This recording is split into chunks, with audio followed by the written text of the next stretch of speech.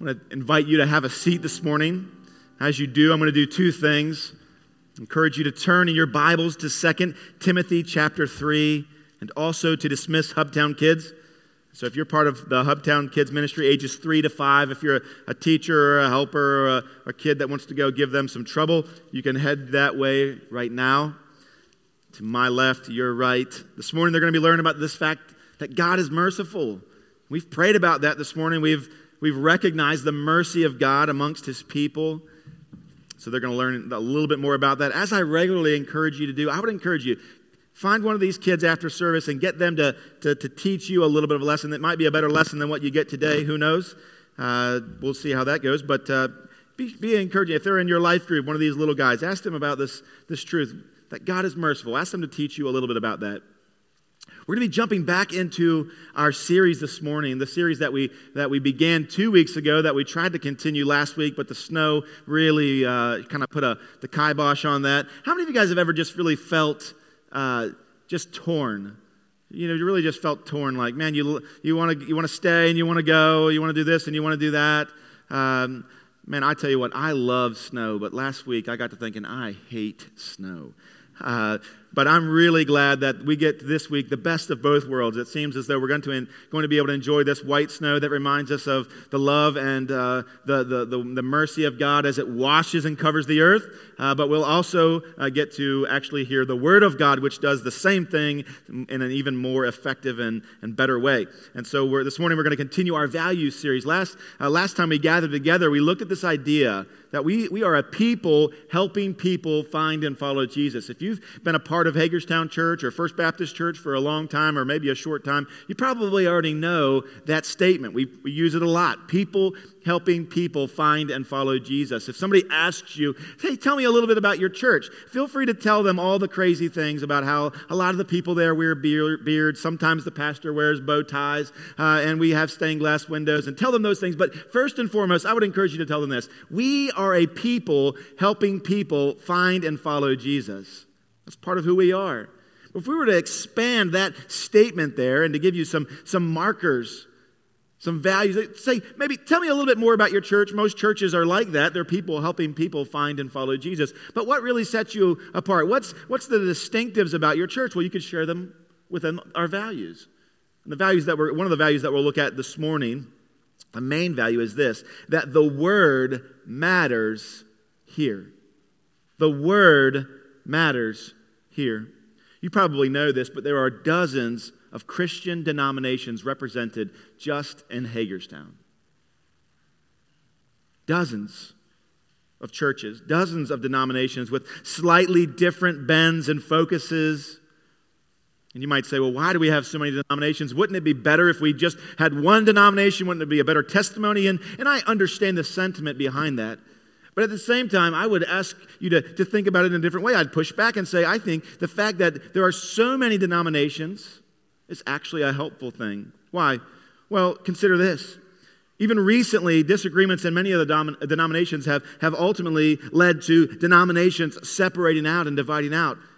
You might say, well, why are these different denominations splitting? We consider the Methodist denomination or the Reformed Church in America or even the Southern Baptist Convention back in the 70s. Why are they having these splits? Why are these denominations breaking up? Well, ultimately, it comes down to this, their view of the Word of God. To varying degrees, maybe an oversimplification, but the bottom line is many of these recent splits have come down to the church's view on the Word of God. And speaking to that particular question or issue, we present this, that the Word matters here. I remember speaking to a man not that long ago here in Hagerstown, considering as to how we or myself could be involved in serving those who are less fortunate or in need. I began to talk with him. He was a chaplain, and he asked me what church I was a part of and what we believed. And he looked at me and with kind of a smirky smile, kind but also smirky, he said, "Oh, you're one of those pastors. You're one of those churches." And spitefully I thought, but not to play, yes, Proudly, I am one of those. We really believe that the Bible is the Word of God. And so we say that it matters here. When we say the Word matters here, remember, we're speaking of the Bible. We're speaking of the 66 installments of Holy Scripture. The Old Testament containing the law and the prophets. The New Testament containing the Gospels. And the final installment of the canon, it was written close to 2,000 years ago. That's the Bible that we're speaking of. The Bible is widely considered to be the best-selling book of all time, and it has an estimated total sales of over 5 billion copies. Historically, it's been said that the Bible is the most sold book of all time, and it's regularly on various bestseller lists, and it's been translated into more than 1,200 languages. And really, there's a climbing momentum here in the introduction, but I want to kind of stop, and I think it's worth it. I want to say this. It's been translated into over 1,200 languages, and yet there are still many languages that need translations. There's still many languages that need the Bible in their tongue. Many people. So one of the prayers that I regularly pray, and I would encourage you, children and teenagers and even parents and maybe adults to pray over your own life, that God would prepare and even send out of this congregation folks to go and to translate God's Word into other languages. If you're a senior and you're writing your thesis and you're thinking, hey, I'm about to go to college and do some other things, what could I do with my life? Well, do consider this. Consider Bible translation. It's a great ministry. At any rate, the Bible is still considered to be the best-selling book of all time. And I don't want to assume, as we kind of continue this introduction, I don't want to assume that everyone in this room is on the same page when it comes to the Bible. I recognize that there are many people who struggle to trust the Bible. And they're not necessarily trying to be vindictive. They're not trying to cause trouble. They really maybe even want to believe the Bible, but they're really struggling to muster the faith to do so. I want you to know that you're welcome here this morning. And it's my prayer, it has been this week, that our time in this text this morning would encourage you. It would help to give you some of the answers that your heart is looking for. And church, I want to ask that you, if you're here this morning and you say, well, I believe that the Bible is the Word of God, I would encourage you to stop, even right now as I'm speaking, and ask God to strengthen your own faith in His Word. And would you ask Him to strengthen the faith of those gathered next to you and here in this place as well? But if you are struggling, I want to ask you this, a personal favor. If you're struggling to believe that the Bible is God's Word, would you press in? Would you not walk away, but would you press in? Would you continue to dig for the answers? Would you continue to pray for the answers? Would you even engage brothers and sisters here in this church, Christians that call this place their home? Would you press in with them and allow them to walk with you? You get the answers to the questions that are burdening your mind and your heart. At any rate, that's the introduction. These things are important. We're going to jump into our text this morning. We're looking at 2 Timothy chapter 3. 2 Timothy chapter 3. As we prepare to read verse 12 and following, I want to say this, that no other passage in the New Testament speaks so succinctly to the nature and work of God's Word in salvation and sanctification than this passage right here. In this text, it demonstrates the spiritually transforming power of divine revelation, and it's described, and I believe what we're going to be looking at this morning is going to be incredibly beneficial to all of us. Even if you know these things, it's going to be a great reminder. The Apostle Paul, he's really writing a note of encouragement. He's writing a note of instruction to a young pastor that is there in Ephesus. And this man's name is, if you read the title, the top of your Bible there, it says 2 Timothy. That's not the author, that is the recipient. So this young man, Timothy, he's pastoring there in Ephesus. The Apostle Paul writes this letter first, under the inspiration of the Holy Spirit, first to Timothy, but also to us as well. And he says there in 2 Timothy chapter 3, verses 12 and following, indeed, all who desire to live a godly life in Christ Jesus will be persecuted, while evil people and impostors will go on from bad to worse, deceiving and being deceived. Is that not the state of the world that we find ourselves in? Some of the greatest anxieties that any of us face is this, that we fear we are deceived and maybe even fear that we are deceiving others. Reading on. But as for you, Paul says, continue in what you have learned. Continue in what you have firmly believed, knowing from whom you learned it, and how from a child you have been acquainted with the sacred writings, which are able to make you wise for salvation through faith in Christ Jesus. He goes on to say, all Scripture is breathed out by God and profitable for teaching, for reproof, for correction, and for training in righteousness. Why? That the man of God may be complete, equipped for every good work. May God bless the reading of His word. Would you pray with me this morning? Father, we ask this morning again that your word would dwell in our hearts richly. Father, we ask collectively this morning that you would grant us a greater desire for the Bible.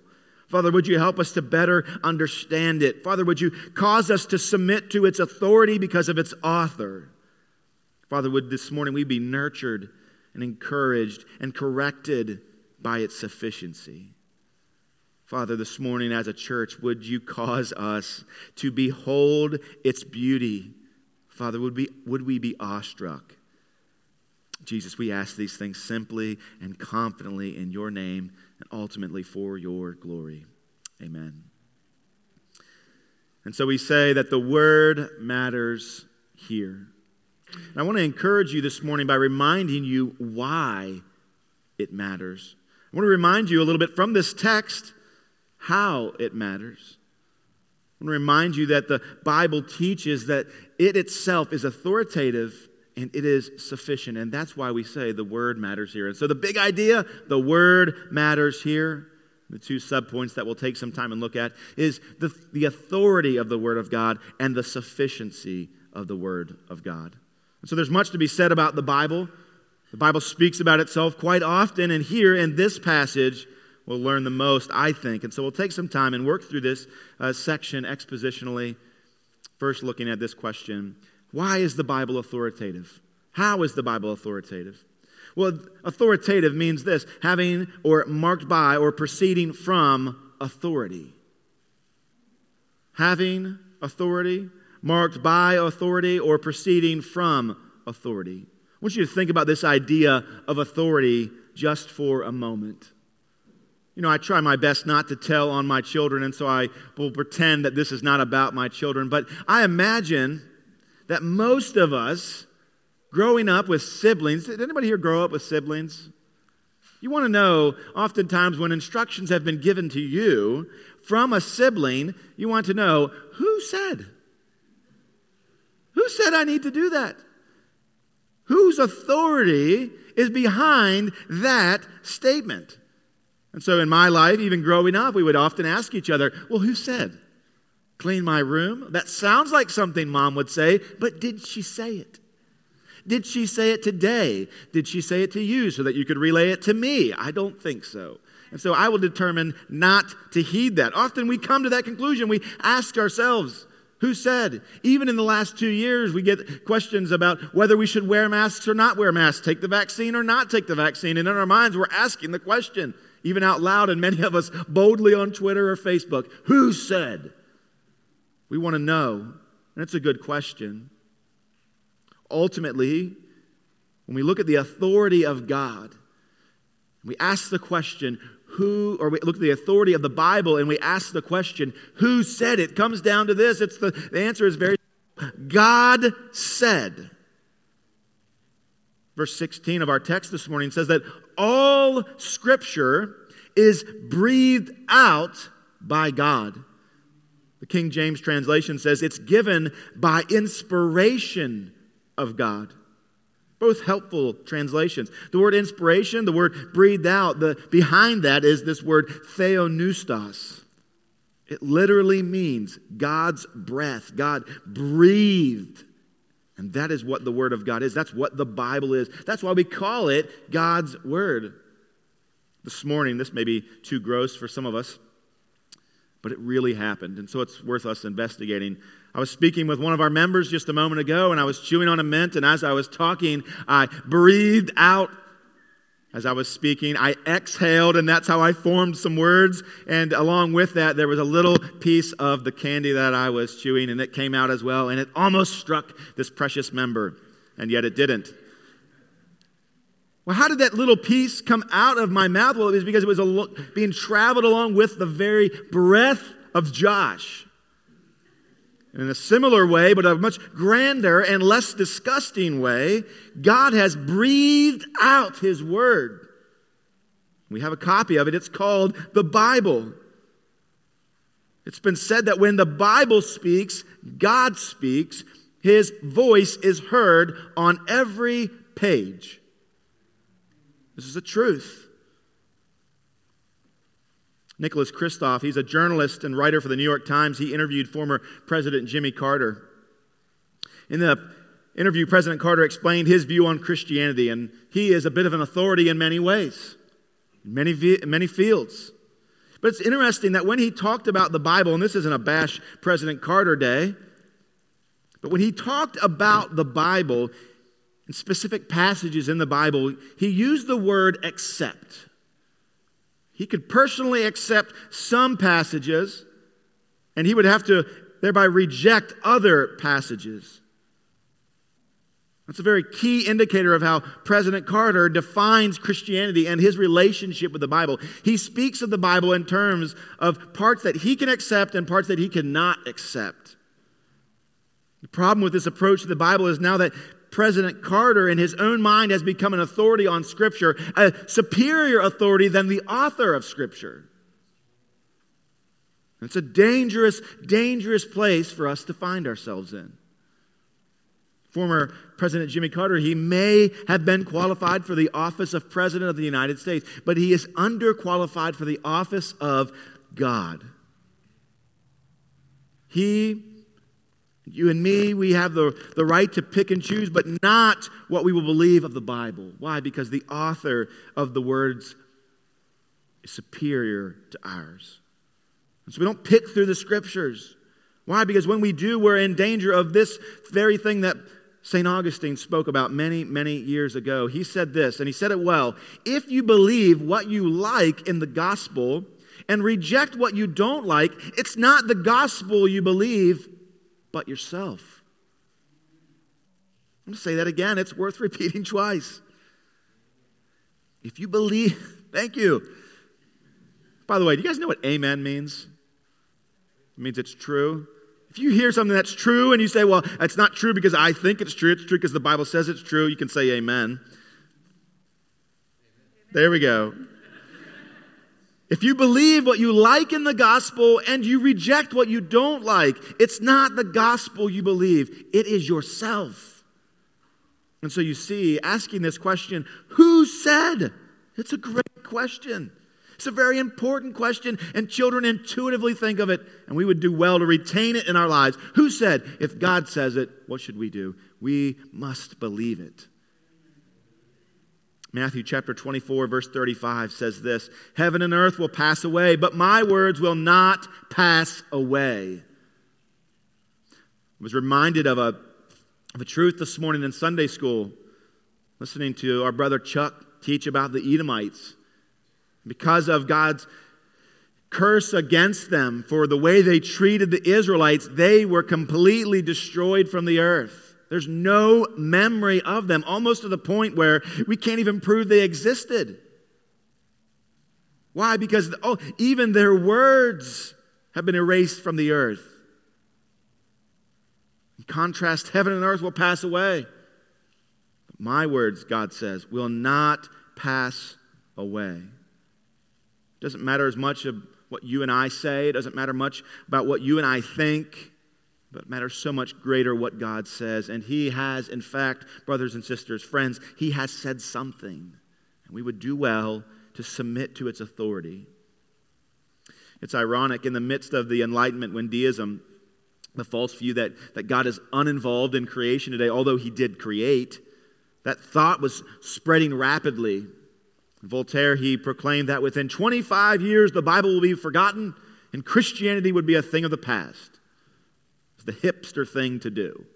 right? Everybody was wearing skinny pants, drinking coffee, drinking lots of water, and also talking about how, God is not involved, and that was the trendy thing to believe.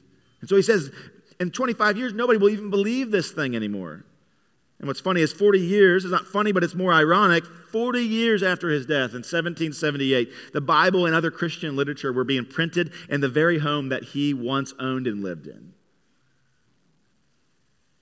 And so as wise a man, smart a man as he was, there's no authority in his words. And heaven and earth will pass away, but God says, my words will not pass away. And I might print them in your home when you're dead. See, the Bible is authoritative because its author is God, and he is the creator of all. And he stands outside of creation, and he speaks his word into time, space, and matter. We are able to read it for ourselves. And so this book, it matters. The Word of God, it matters. Its content should matter in our life because of the authority of the one who authored it. It's been breathed out by God. It's the very breath of God. And so we do well to read it, to sit under its authority. And so the Bible is authoritative because God is its author, and he is our authority. And this applies, by the way, brothers and sisters, to all Scripture, as it says in verse 16. It's breathed out by God. And what does that apply to? It applies to all Scripture. So the writings of the Old Testament, they were referred to by the Jews as Scripture. That's the law and the prophets and the books of poetry. They were all believed to be the very words of God. And you may be thinking, I know I've thought this many times, you may be thinking that first century Christians believed only that the Old Testament was Scripture, but that's actually not the case. It's actually not the case. The early church, the apostles, they believed that there was Scripture even being given in their day and age, and that God was even using the apostles to give it to the church. For instance, Peter, in his second letter, he refers to Paul's writings as other Scripture. Oftentimes I'll say, let me just read this quickly, and you don't have to turn there, but I want you to turn in your Bible to 2 Peter chapter 3. I want you to see this. 2 Peter chapter 3, verses 15 and 16. I want you to see what the Apostle Peter has to say about Paul's writings that we have in the New Testament today. And by the way, this is not going to be an exhaustive class on this morning or even a lesson on how we got the Bible. If you're interested in that, I would put a shameless plug in. What are you doing Monday night? What are you doing Wednesday night? Buy a copy of Bible Doctrines by Wayne Grudem, and you show up on that day having read the first chapter and the introduction, and you'll be a lot farther down this road. I think this is helpful for us to see that the Old Testament writings were viewed as Scripture, but so were the New Testament writings, even in the first century. And so you're there. 2 Peter chapter 3, verses 15 and 16. The Apostle Paul, under the inspiration of the Holy Spirit, says this, "And count the patience of our Lord as salvation, just as our beloved brother Paul also wrote to you according to the wisdom given him." He's referencing there, the wisdom given him is the theopneustos. That's the breath of God as he writes these scriptures. But that's not the only thing we'll see that confirms this point. Verse 16, he says, "As he does in all his letter, when he speaks of them in these matters, there are some things in them that are hard to understand, which the ignorant and unstable twist to their own destruction." That's 2 Timothy 3. Those brothers or those guys who are deceived and are being deceived. But then it says, there are some things in them that are hard to understand, which the ignorant and unstable twist to their own destruction, as they do the other Scriptures. You see here, Peter is reminding us, he's laying out a foundation for us to understand that the first century Christians, they believed that the Apostle Paul's writings was also Scripture. This is the same word that they would use of the Old Testament that had been completely, definitely established. That was God's word. That was Scripture. He uses the same noun to describe Paul's writings as well. And so first century Christians, they regarded Paul's letters as authoritative. They regarded them as Scripture. And it's important that we approach the Bible in the same way that they did. But more importantly, that we approach the Bible in the same way that the Bible presents itself. That the 66 books that we hold in our hands are the cohesive breath of God. They are His very words written down for our benefit.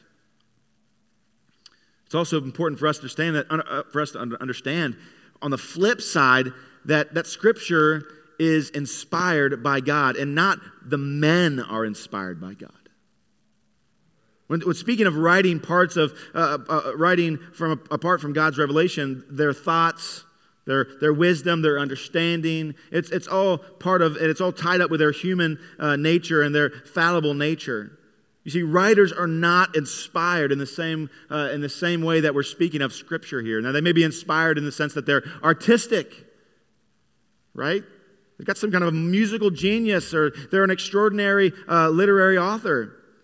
And so in that way we might say they're inspired. But spiritually speaking, when we think of the Old Testament being inspired by God, breathed out by God, and the New Testament being inspired by God, it's not the author that's inspired, but it is his writing that God is using or speaking through him.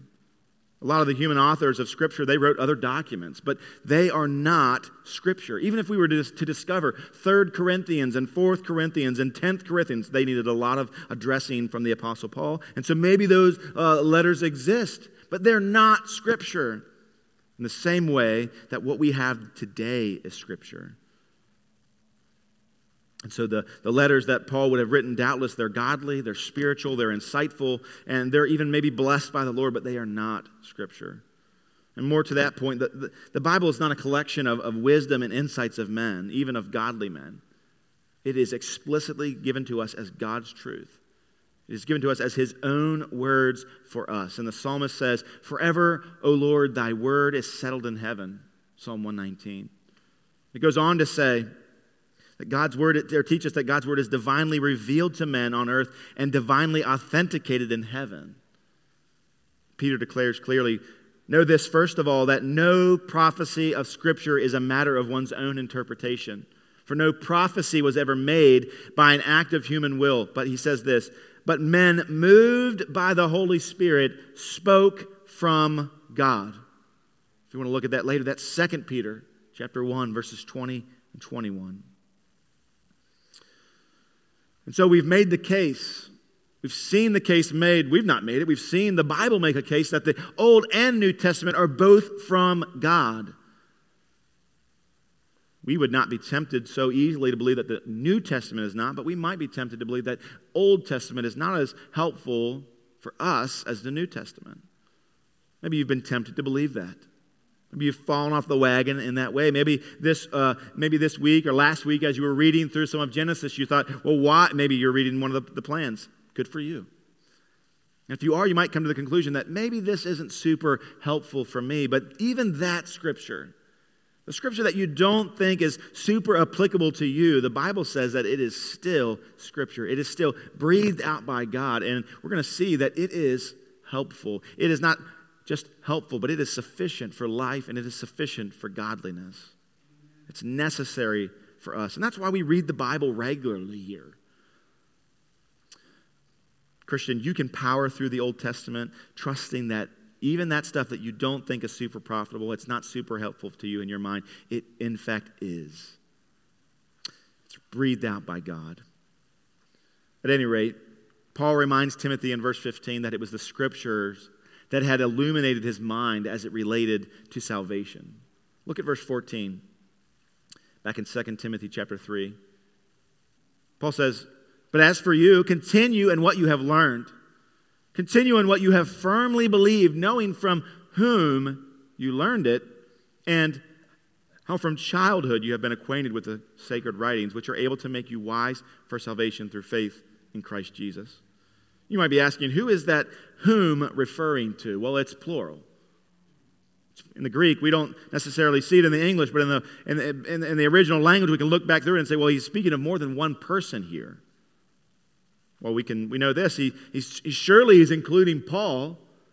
Paul has discipled Timothy. He's taught him so much, and Paul has alluded to that many times. But it's more than just Paul. We get a clue as to who Paul is referring to. Who else is tied up in this whom? When we look back at chapter 1, verses 5 and following. Verse 5 in chapter 1 of 2 Timothy, Paul says, I'm reminded of your sincere faith, Timothy, a faith that dwelt first in your grandmother Lois and your mother Eunice, and now, I am sure, dwells in you as well. The whom that Paul was using speaks not just of Paul himself, but also of Timothy's mother and his precious grandmother. They're included in that. That's a beautiful, beautiful picture painted in just one word this morning there in chapter 3. It's a beautiful example. It's that at the knees of his grandmother Lois and his mother Eunice that Timothy was led to a saving faith. And how was he led to that saving faith, of that genuine godliness? How was he led to that place? Well, through the Old Testament writings that are also able to make you wise to salvation. And that's not just, of course, of the old, but it's of the new too.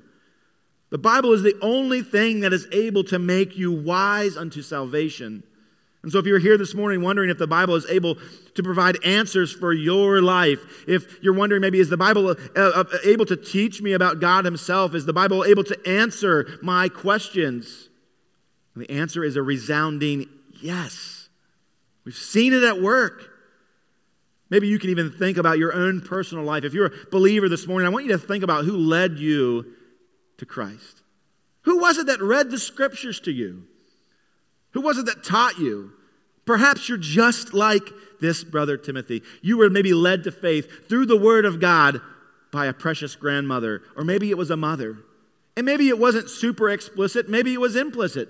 Maybe it was by their faithful life. Who knows? I think it's worth us remembering these things. And as we do remember them, as we think about how is it that I was brought to saving faith in Christ? Well, no doubt it would be through a faithful Christian and God's powerful word that he has breathed out to us as a message. So the word of God, the Old Testament and the New, it is how you come to faith in Christ. Parents, it's how your children will come to faith in Christ. It's how we'll lead our neighbors and our co-workers to faith in Christ. It's through the scriptures. It's the source of saving truth, the word of God. Spirit uses that in our lives to draw us to faith in Christ. In Paul's letter to the church at Rome, he asks rhetorically, he says, how shall they, speaking of unbelievers, how shall they hear without a preacher? And later he explains, faith comes through hearing, and hearing by the word of Christ, the gospel. When we present the word by our own witness, God uses that. It's his plan to use that to draw others to himself. And so both the Old Testament and the New Testament, they are both authoritative. They're both powerful in our lives. I want you to think about this. God, the one who spoke all things into existence by the word of his mouth. He spoke you into existence. He spoke the universe into existence. And then he spoke again and he breathed out the Old and New Testament in a different way, and yet consistent with his nature. He's given us that message. The same God who called all things into being has given us his word. With the advent of email and text message, it's rare that we receive letters in the mail aside from bills, advertisements, somebody trying to reach you about your car insurance, your extended warranty or something like that. But in this day and age, we don't, it's rare for us to get letters, but when you open that mailbox and you see, hey, there's a handwritten letter in there. Somebody took the time to communicate with me. Usually it leads a good feeling. Usually it leads us to a place, this is important, probably far more important than that was just printed off the computer and sent out without even a real signature. But here God, the great I am, the one who gives you breath even right now, has given you his word. What a beautiful thing. What a wonderful thing. Let's submit to that authority. To the one this morning that's struggling with answering the questions about the meaning of life or discovering your own purpose here in this life. And is there any hope for you? Can your sins be removed? Can you be broken? Can you break the chains of addiction? And many other questions. The answers are here in this book. The one who authored your body has authored this book. Today we've grown accustomed to being lied to by those who are in authority. Sadly. Many people seem comfortable, in addition to that there's falsehoods in the Bible. That it too, along with everything else in this life, that it also contains errors. We're tempted to believe that. Maybe you are. But I want you to know that that is against God's character. We believe, because he says this about himself, that the God who created the universe is capable of writing a book, and the God who spoke the universe into existence and wrote a book is incapable of lying. So we look at the Word of God and we submit to its authority because we see that a perfect God would give us a perfect book, and we would submit to its authority because he is good, his Word is good. And so we've seen the authority of the Word of God. We've just looked at the top of the stack. We haven't really addressed this question about the sufficiency of the Word of God. And so he may be an authority for us. His Word might be an authority over us, but is it good and is it sufficient? Is it actually helpful? Practically speaking, will it get us from one place to the next? Will it do and accomplish the very thing that needs to be done? Let's turn our attention to that now. Here at Hagerstown Church, we believe that the answer to all of those questions I just listed out is a resounding yes. The Bible is how we learn. The Bible is how we learn about God. It's how we learn about ourselves. It's how we learn about the past. It's how we know about the future. Everything that we do as a church, and ultimately what we do as individuals, is founded on this book. And that's why we say the Word matters here. Not just collectively when we gather, we preach, pray, sing, think the Word of God. The words that God gave us, we think them too. That's what we do collectively here. But individually, that's also what should be taking place. We believe it matters. We believe it's sufficient. Scripture teaches us so. And by the way, there's a warning against pragmatism here that I want to just lay out pastorally.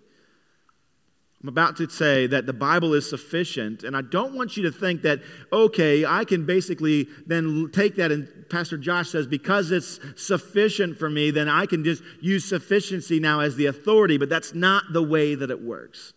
Authority, God, said that this is what we need, and so we believe that it is sufficient because that's what he has given us. Additionally, he says explicitly that it is sufficient for us as well. And so we've got to take those two things in order. First, it is given to us by God, and therefore it is good and it is authoritative. Two, it is sufficient because he says it is. Look back at verse 16. It says, all Scripture is breathed out by God and is profitable for teaching, for reproof, for correction, and for training in righteousness. And it finally says that the man of God may be complete, equipped for every good work. And of course, this could apply to the man of God and the woman of God. Teaching, it's profitable for that. It's profitable for reproof. What does that even mean? It's profitable for correction and for training in righteousness. Let's take a few moments and look at each one of these. First, this idea that the Bible is profitable for teaching. In other words, it's profitable for doctrine. It's profitable for teaching us what we need to know about God and what we need to know about man. I mentioned a few moments ago about the Bible Doctrines class that's taking place on Monday and Wednesday. If you've not read that book, if you've not read a book like that, if you've not come to a class like that, I really, really would implore you, it's not too late to jump in.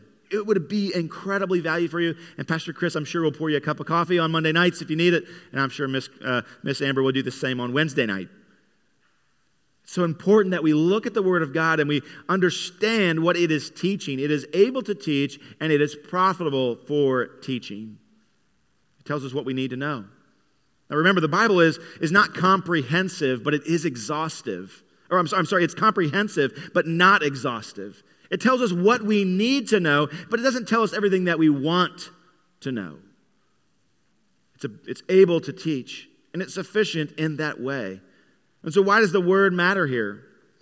Because without it, we would not know what to believe. There are so many people, there are so many even churches and denominations that have taken the authority of the Word of God and they've really removed it from its top tier. And they've replaced it with philosophy. They've replaced it with culture. They've replaced it with personal preferences. And I don't say that to bash them, but to point out the danger and the idolatry that is part and parcel to that action. To demote the Bible to second place while elevating your own opinion only leads you to darkness, and it's a slippery, slippery slope. The Bible is authoritative and it's sufficient, and that is why we must study the Word so that we can handle it properly and know how we are to act. When we come to discuss the difficult issues of our day, and there are many, we would do well to search the Scriptures first, like the Bereans, instead of arguing from reason and logic. When it comes to the doctrine of salvation, don't go to philosophy and your own personal preferences first. What has God said? When it comes to human sexuality, don't go to your own personal anecdotes and what you've experienced and what you see in culture first. Go to God first. What has He said? Never mind your experiences. Never mind your own formation of philosophy. God has spoken. And what He is teaching is profitable for you. And if there is an understatement in the Bible, there it is. It's more than profitable. Your life depends on it. The Bible teaches us about God and man, redemption, the fall. It teaches us about parenting, marriage, money management, and it is profitable for us to listen to it. It's profitable for us to dig through it and to receive this instruction. Its teachings are not only are not only good, but they are incompatible with the modern philosophies that are being peddled everywhere we look. And so beware. We really could take a couple hours and park right there to just talk about the incompatibility between God's Word and human philosophies. But I'll leave that to your own time, and we'll move on. So it's profitable for teaching, for telling us what is actually true, so that we're not sifted and tossed about to and fro like a wave out in the ocean. We have the anchor, the sure words of doctrine and the Word of God. But it's not only profitable for doctrine, it's also profitable for reproof. That's a bit of an odd word. But really, when you think of reproof, it simply means this: to call something out, to expose something. When James uses the word, or when James speaks of the Word of God, he uses the word mirror. It helps us to really understand what we look like, what's out of place, what's wrong in our lives. Imagine getting ready for church in the morning without even looking in the mirror. Some of you are wondering if I did, and I did. I didn't spend too long, but I did look in the mirror quickly before I ran out. It's helpful for us to look in the mirror. That's exactly what the Word of God does. It's a mirror for us. Have you ever spotted something in the mirror that had you not spotted, it would really have caused some serious embarrassment? Anybody here? Just quickly raise your hand. This is a safe place.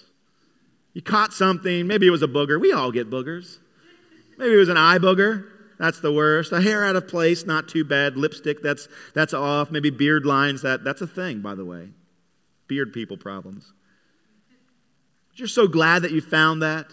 You spotted that in the mirror. That's exactly what the Word of God does, but on a much more important level. It shows us where we're wrong. It shows us where we've erred. It reveals false doctrine. It reveals hidden pride. It can reveal in our own lives errors about the way that we're parenting or even handling our money. And it doesn't smash us, but it invites us into the light. Hebrews 4:10 says that the Word can pierce and slice as a sword. And it opens up and reveals the problems that we have in our own lives. And so it teaches us doctrine. It's profitable for that. It shows us where we've made mistakes. And if we were to shift illustrations as we think of reproof, as we transition into understanding this idea of correction, it might be helpful for us to think about a thermometer.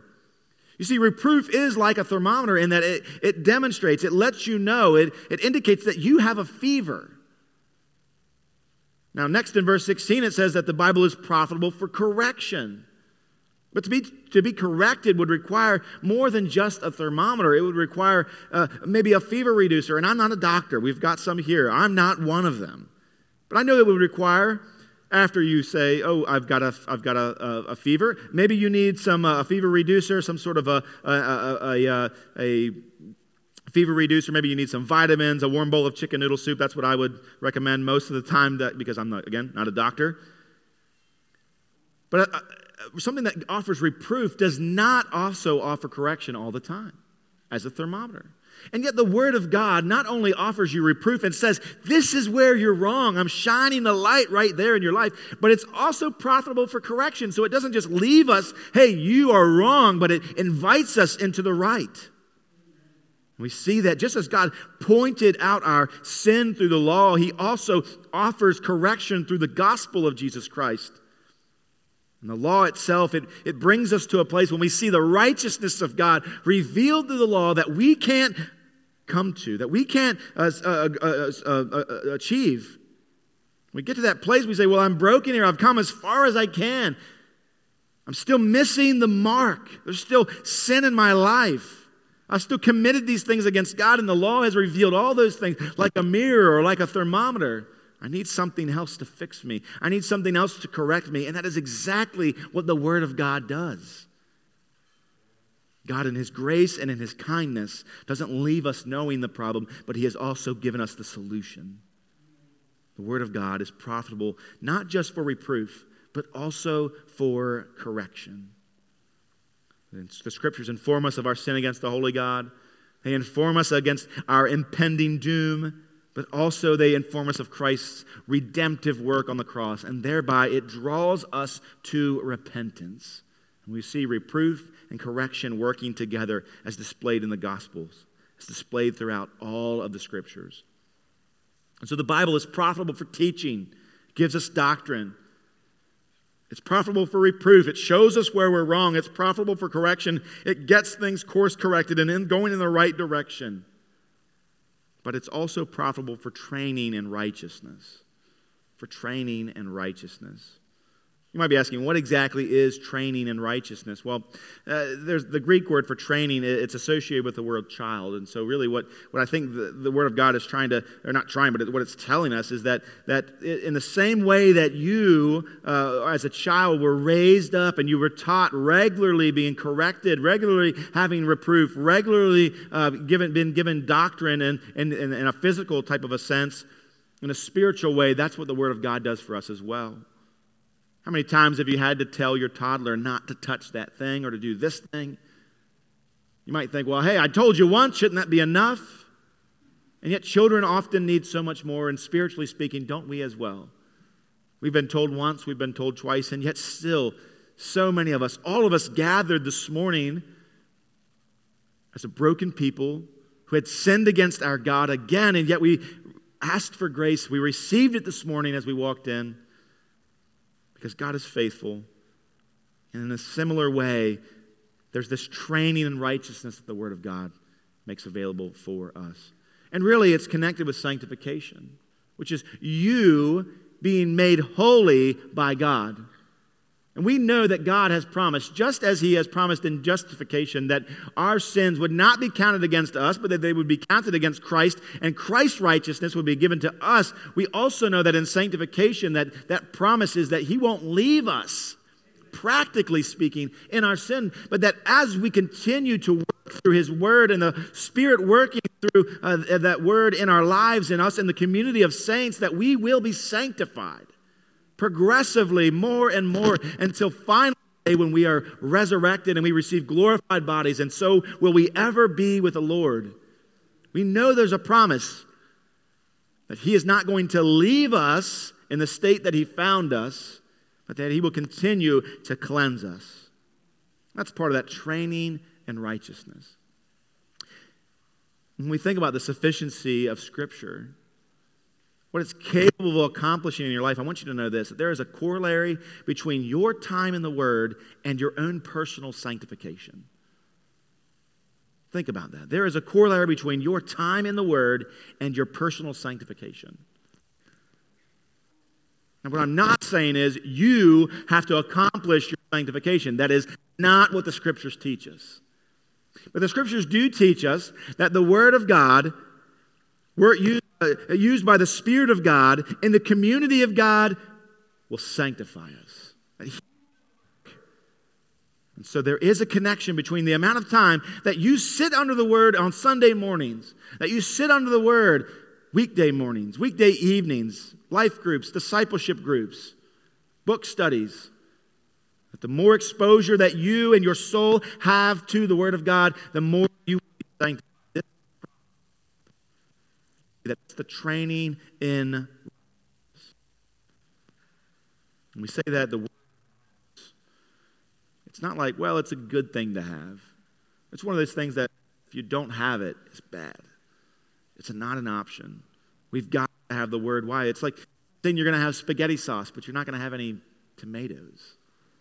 You say, well, it matters. That's an understatement. You have to have it. Romans 10, verse 17 says this: faith comes by hearing, and hearing by the word of Christ. Brothers and sisters, we've got to have faith. Well, where do we get faith? Well, we get it from the word of Christ. The loving Father, what does he do? He exposes us to his word, and we respond in faith and repentance. He continues to train us, and what we do slowly but surely, we begin to recognize our idols because the word of God has trained us. And we cast our idols out, and we move on, and we see even more idols. We see even more sin in our life, and more training in righteousness takes place, and we cast out even more idols. We repent of even more sin. Further continues as we're trained in righteousness. We're remade in righteousness, which is our sanctification, and he has promised that he will complete it. He will complete through his word, and so that we will be equipped for every good work. How does all this happen? By hearing the word. Christ is sufficient, brothers and sisters. So is the Bible. From salvation to sanctification, and even, listen, satisfaction. The word of God is sufficient for all of those things. And therefore, we as a church say, here. I want you to get back to the garden. Specifically when God, 2 verse 7 says, then the Lord God, the man of dust from the ground, and he breathed into his nostrils the breath of life. And man became a living creature. The breath of life was breathed into Adam. It's interesting. The breath of God given to Adam, he comes to life. Nothing required for life, just God breathing into him. It was sufficient. It was enough. It was all he needed. And now after the fall, the Bible says that we're dead in our sins. The Bible says that we are unable to please God. And yet, in our valley of dry bones, spread throughout, the word of God is preached. The breath of God is given, and it goes out across that valley. And what happens? The very breathed out words of God give life to those dry bones. Brothers and sisters, is this not what we see here in this building right now? We would all have, all of those who are in Christ this morning would say, the breath of God was breathed on me through the word of God, and it brought life. Is that not what the church is? This idea that the word of God is authoritative. This idea that the word of God is sufficient. Those two things is self-proclaimed to help us to understand that the word will continue to matter here. As we close, I want to read a passage to you. It's already been read to you once this morning. I want to read it to you again. But this time as I do read it, I want to invite you to just think about your own life. It's helpful for you to close your eyes and just to meditate on what you would do that. Psalm 19, verses 7 through 11. The word of God says, the law of the Lord is perfect, reviving the soul. The testimony of the Lord is sure, making wise the simple. The precepts of the Lord are right, rejoicing the heart. The commandments of the Lord are pure, enlightening the eyes. The fear of the Lord is clean, enduring forever. The rules of the Lord are true and righteous altogether. More to be desired are they than gold, even much fine gold. Sweeter also than honey and the drippings of the honeycomb. Moreover, by them is your servant warned. In keeping them, there is great reward. I don't know where each of you are at this morning, but I know there's probably some that are saying, I wonder if the Word of God is true. Is the Word of God authoritative? I pray, as I asked this morning earlier, I pray that you would stick around. That you continue to ask questions, that you continue to dig in, that you continue to taste and see that the Lord is good, and so is His Word. It's more to be desired than gold. But there's also some of you here this morning that you believe the Word of God is true, but you're just not impressed by it. You look at its beauty, you're not stunned by it as you once were. And it's my prayer this morning for you that as you think about the Word of God, as you hear it read, as you meditate it on yourself, that you, with the psalmist, would declare that it is more to be desired than gold, it's much better than much fine gold, it's sweeter also than honey, and the drippings of the honeycomb. Brothers and sisters, friends, the Bible is sufficient, it's authoritative, it matters here. And it's my hope that we together will believe it and that we will behold it, that we'll behold its beauty for ages to come while we wait for the return of our great God and King, Jesus Christ. I want to invite you to stand this morning. Father, thank you for your word. We pray by the power of your Spirit that we as a church, as your people that have been created by this word, that we would continue to operate out of its authority, under its authority, recognizing its sufficiency. Jesus, we have confidence and faith that your word will not return void, but that it will, in fact, accomplish all that you've desired to accomplish in our lives and here in Hagerstown, in the alleys and in the dark places, and Father, all the way around the world. We trust that. Father, make us faithful to Jesus, in your name. Amen.